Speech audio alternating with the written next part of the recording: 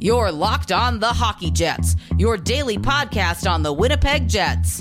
Part of the Locked On Podcast Network, your team every day.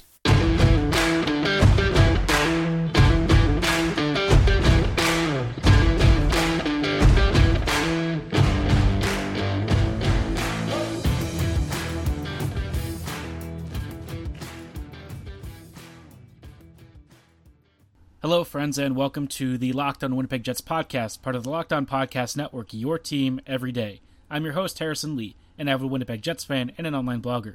You can follow me on Twitter at HLLivingLoco and at LO_Winnipeg Jets. As always, if you enjoy this episode and want to stay tuned for the latest and greatest in Winnipeg Jets news and analysis, be sure to like, follow, and subscribe on your favorite podcasting platform of choice, including Apple, Spotify, Google, Megaphone, and the Odyssey app.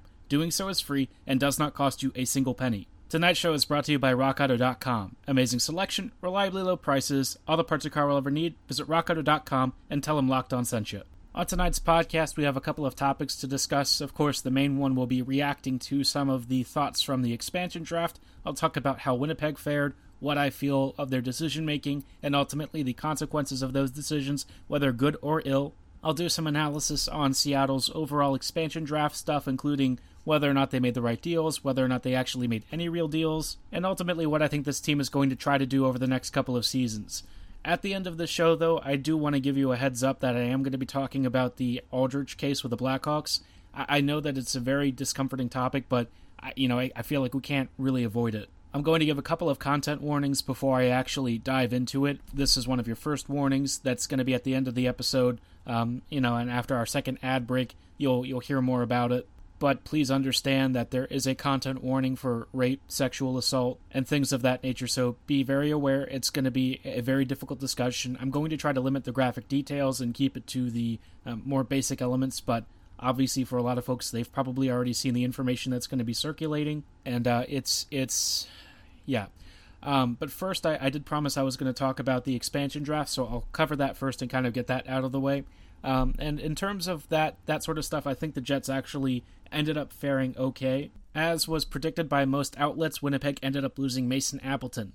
Now, what is kind of interesting is that the Jets media seemed to be putting out there that they were trying to prepare for losing Logan Stanley if Stanley was exposed, and that's why they chose to expose Dylan DeMello. I'm going to guess that, to be honest, a lot of this is bluster. I just think they wanted to protect Stanley anyways because they felt like he might be a guy that they want to value and maybe, boost his trade value or something. I'm sure that there are people in the organization who absolutely love Logan, but in terms of actual asset management and value, I think most people understand that Stanley falls decently below Dylan DeMello in terms of current value and what he brings to the team. I think a lot of folks are also aware that Logan Stanley probably isn't, this world-beating defender down the road. I think most people know he is going to be like a third-pairing guy, and that's basically what he is for the rest of his career. It's not that there's zero value in a player like that, it's just that in terms of like a comparison between Appleton, DeMello, and of course Stanley himself, he's going to fall pretty short of that. So I think in a lot of ways the Jets really made a strange decision to protect Stanley. For a couple of reasons, I think the obvious one is that asset management-wise, it was a gamble that the Jets didn't really need to take.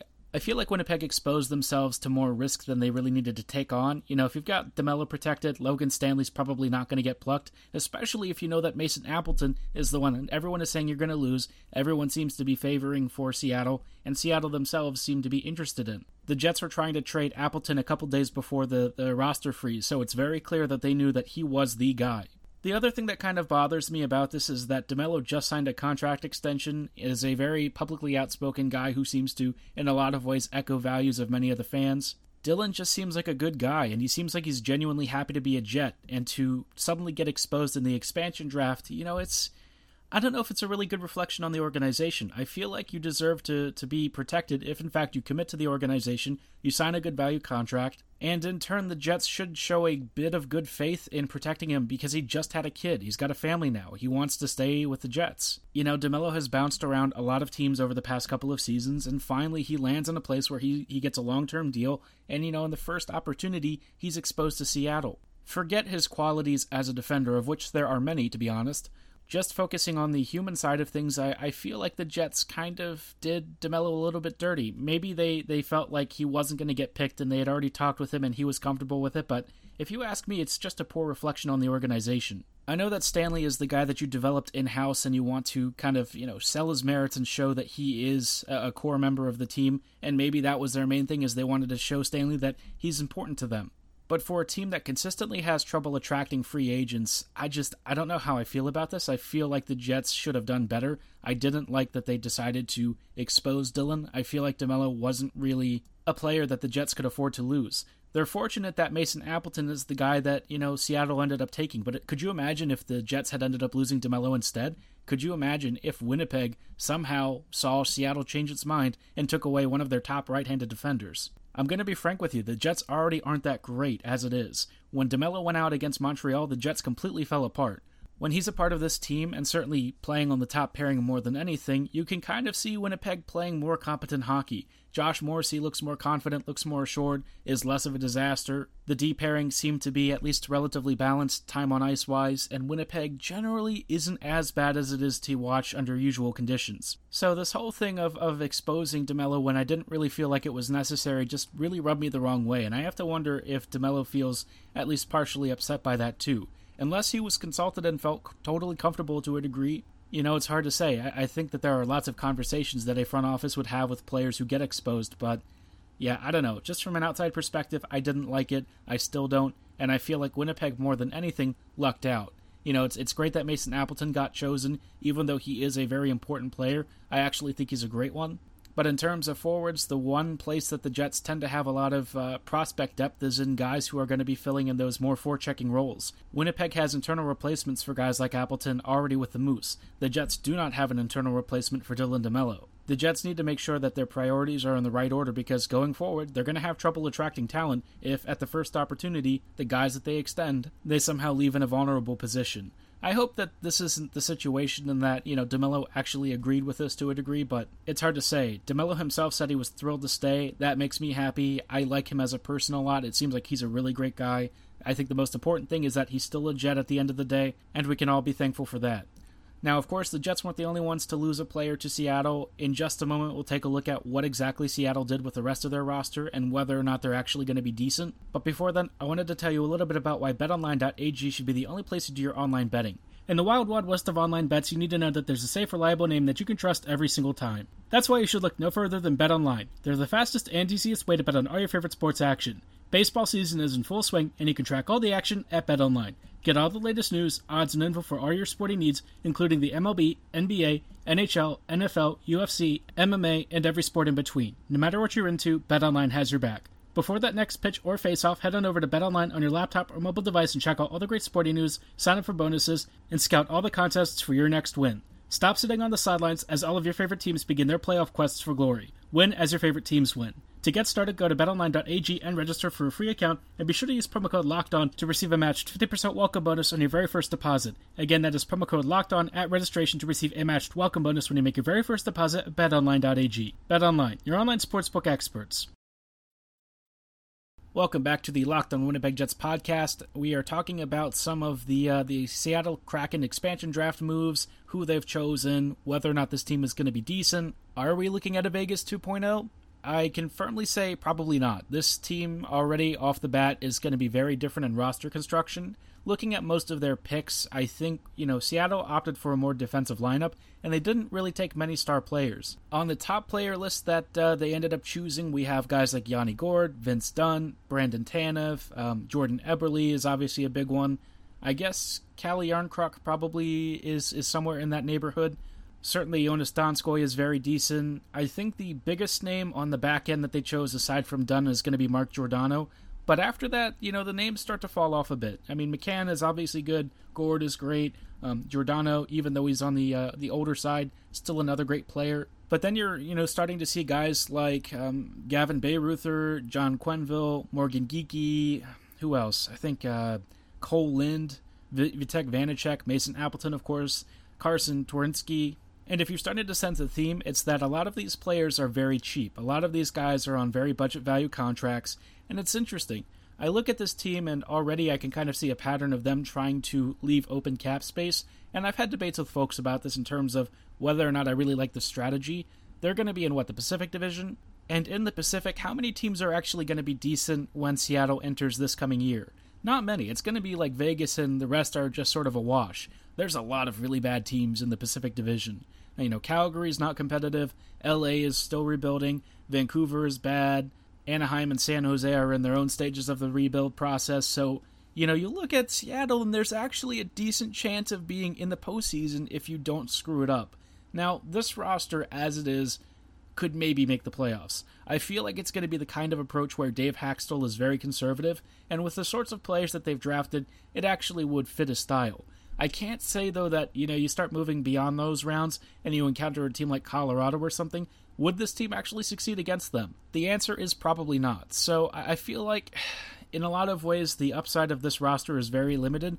But I think what's most surprising is, with these choices, there's some great value picks like Jordan Eberle, I think is great. Vince Dunn, if they want to keep him, another great player. Yanni Gourde, same thing. But the problem is once you get past that top 6 or so, it really starts to fall off, and you realize that the depth players are going to have to be responsible for generating most of the team's offense, because the top lines and stuff, they'll get some goals, but generally speaking, in terms of finishing talent, this team is pretty deficient. And were it not for Vegas, this is how most expansion teams are probably expected to look. But I have to say, given all the names that were available, they still made some really puzzling choices. Taking Dennis Cholowski from the Red Wings, for instance, was very odd. Curtis McDermott from the Los Angeles Kings was weird. Taking on Brandon Tanev's contract when you had Zach Aston Reese there, also kind of strange. And maybe the most shocking thing was that they basically didn't get paid at all to take any of these contracts on. They brought on a lot of players who, in my opinion, don't really make the cut, and I don't understand why you would take them on if you didn't actually get paid to not touch some of the better players. And from what it sounds like, Ron Francis basically gambled on asking really high prices.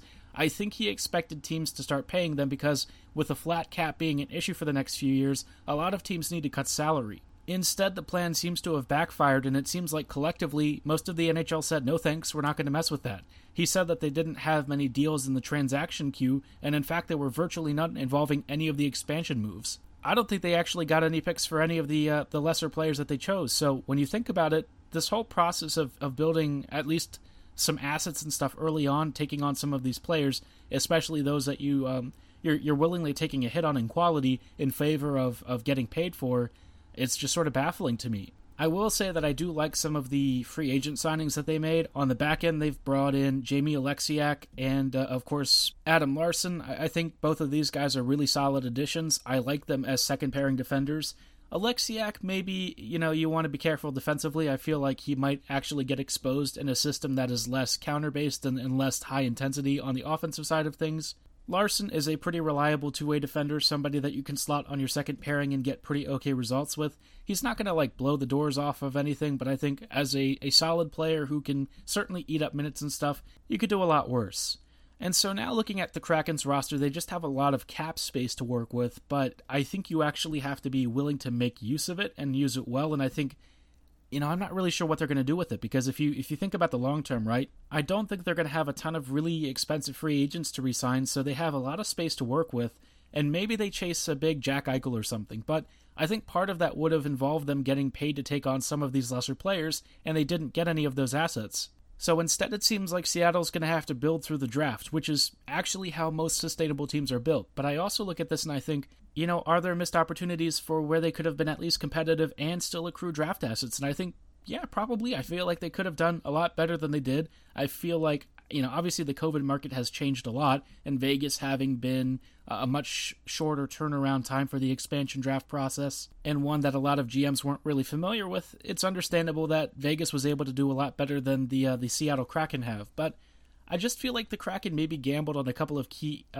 factors in this whole market, and it sort of backfired. I don't think they were expecting to get this week of a return, and the roster itself, some of the players that they've chosen, I don't know, man. I don't really think you're expecting much from guys like Will Borgen, Tyler Pitlick, who just got traded for a fourth, John Quenneville, Curtis McDermott. You get the idea, right? A lot of depth players, some of them maybe AHL tweeners, not much to work with at the NHL level. It might not matter at the first season or so, but as the rest of the Pacific Division starts to rebuild and improve, long-term, Seattle is going to have really good scouting and drafting. We'll get a taste of their picks later this week. In fact, the draft starts tomorrow, so we'll see how they handle the first couple of rounds. I'm curious to know what their philosophy is. They have a smart analytics staff, but the FO itself, I'm not getting great impressions from. I'll talk about their stuff on tomorrow's episode and give a little bit more insight into some of the players that they have chosen, and maybe some guys that I think could be at least targets for the Jets if the Kraken want to make trades. But now is kind of where I wanted to pivot the discussion to something that I think is a very important topic, and that is the Aldrich case with the Blackhawks. And I feel like, this is one that people can't really avoid. They need to be paying attention, and they need to pay attention right now. Before we go any further, though, I did want to talk about one of tonight's title sponsors at RockAuto.com. There are literally thousands and thousands of vehicles out there, and it's really hard for auto parts stores to keep up stocking parts, accoutrements, and everything in between. You might stand in line for 15, 20, maybe even 30 minutes waiting for your chance to buy the part that you need, and you find out they don't even have it in stock. If you want to save time and money, then just go to RockAuto.com instead. They're a family-run business with over 20 years of experience in the automotive industry. Their easy-to-use, intuitive website allows you to sort by make, year, and model of your vehicle, and then set a price range filter so you always get the parts that you need at the prices you want. Whether you need a new engine control module or a floor mat replacement, RockAuto.com is sure to have what you need in stock. And best of all, you can save anywhere from 20, 30, even 50% off retail brick-and-mortar in-store pricing. So why shop anywhere else? Go to RockAuto.com right now and see all the parts available for your car or truck. Right locked into the How Did You Hear About Us box so they know we sent you. Amazing selection, reliably low prices, all the parts your car will ever need. Visit RockAuto.com today. Hello and welcome back to the Locked On Winnipeg Jets podcast. As I mentioned earlier, I did want to talk about the Blackhawks sexual assault case. I'm going to put a last content/trigger warning here. This is going to involve discussions about rape and sexual assault and trauma. So if you are uncomfortable with that, you might want to cut off the podcast here. The discussion is not going to get into very graphic details, but we will talk about some frank topics.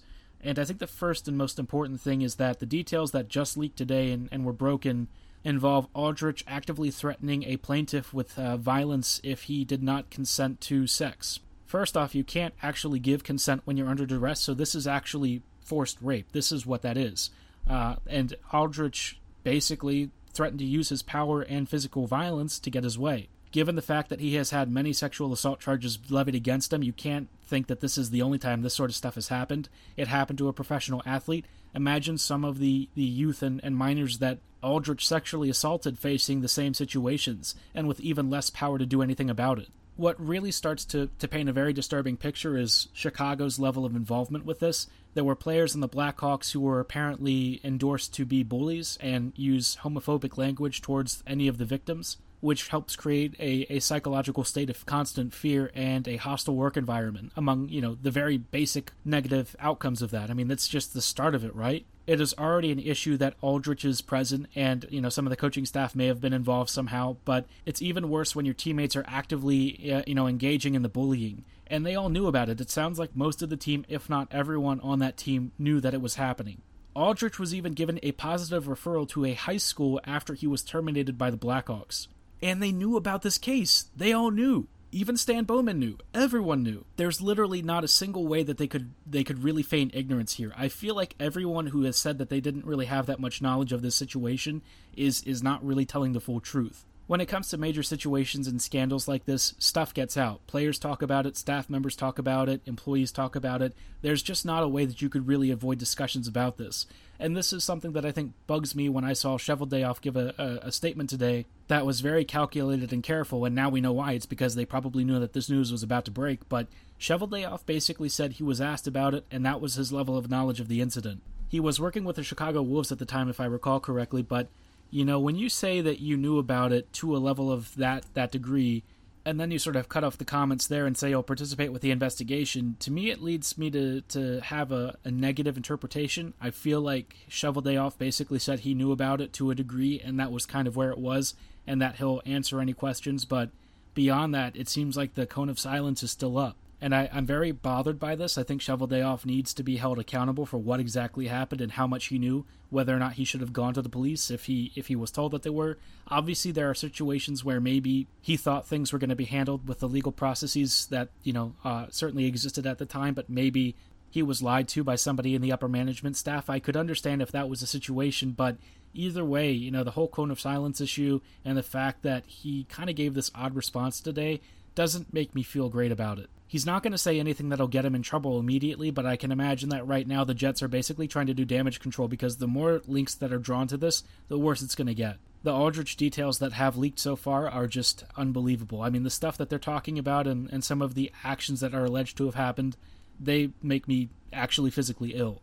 And in a lot of ways, I just feel like I've had a tough time with hockey as of late. I feel like all the stories that we're hearing about the abuse issues and stuff like that, it just makes it hard to want to watch and endorse this sport. Because structurally, culturally, and fundamentally, things have to change. I know that it's stuff that's happened in the past, but I'm sure that this stuff happens all over, and it's happening right now. You know, hockey management teams, fans, supporters, those embedded in the sport, everyone has a responsibility to do better. And Chicago is not going to be the only team guilty of this stuff. This is going to happen with a lot of other teams, and it's going to come out eventually. We need to put stuff in place, systems in place to prevent this kind of thing from happening. There needs to be training and awareness, and there needs to be a culture that endorses whistleblowing. The fear and power structure, and certainly the money involved, has kept a lot of voices silent, but that time has to come to an end. It is a tragedy that it took this long for the players involved in this case to get justice, but hopefully this can at least start some of the process to bring about positive change and bring some level of closure and justice to the people who are impacted by this. Whatever happens, I just know that I think a lot of folks are going to look at hockey in a very different light going forward, and they should. They should be aware that this stuff happens, and they need to understand that we cannot allow it to continue. That a number of individuals in the Blackhawks organization are still with the team that were on that team at the time in 2010, is still being employed is just, it's baffling to me. It's crazy, but maybe this time the right thing will be done. For now, that's all that I have to say on the matter until we know more details. If ever you want to talk about it or you need to get something off your chest, be sure to let me know at HLLivingLoco and at LO_Winnipeg Jets. I leave my DMs open if you need to talk about something. I know that this is an incredibly difficult and sensitive subject, so if you want to discuss it or have something that you want to share, I'm willing to listen. I may not be able to say much, but I'm always going to try to make myself available and certainly be an ally to folks who need it. That is going to do it for tonight's episode, though. Before you log off, don't forget to check out one of our other great podcasts, Locked On Bets. Betting on the Winnipeg Jets doesn't have to be a guessing game if you listen to the new Locked On Bets podcast, hosted by your boy Q and handicapping expert Lee Sterling. Get daily picks, blowout specials, wrong team favorite picks, and Lee Sterling's lock of the day. Follow the Locked On Bets podcast, brought to you by BetOnline.ag or wherever you get your favorite media. And as always, thank you for listening, have a great night, and go Jets go.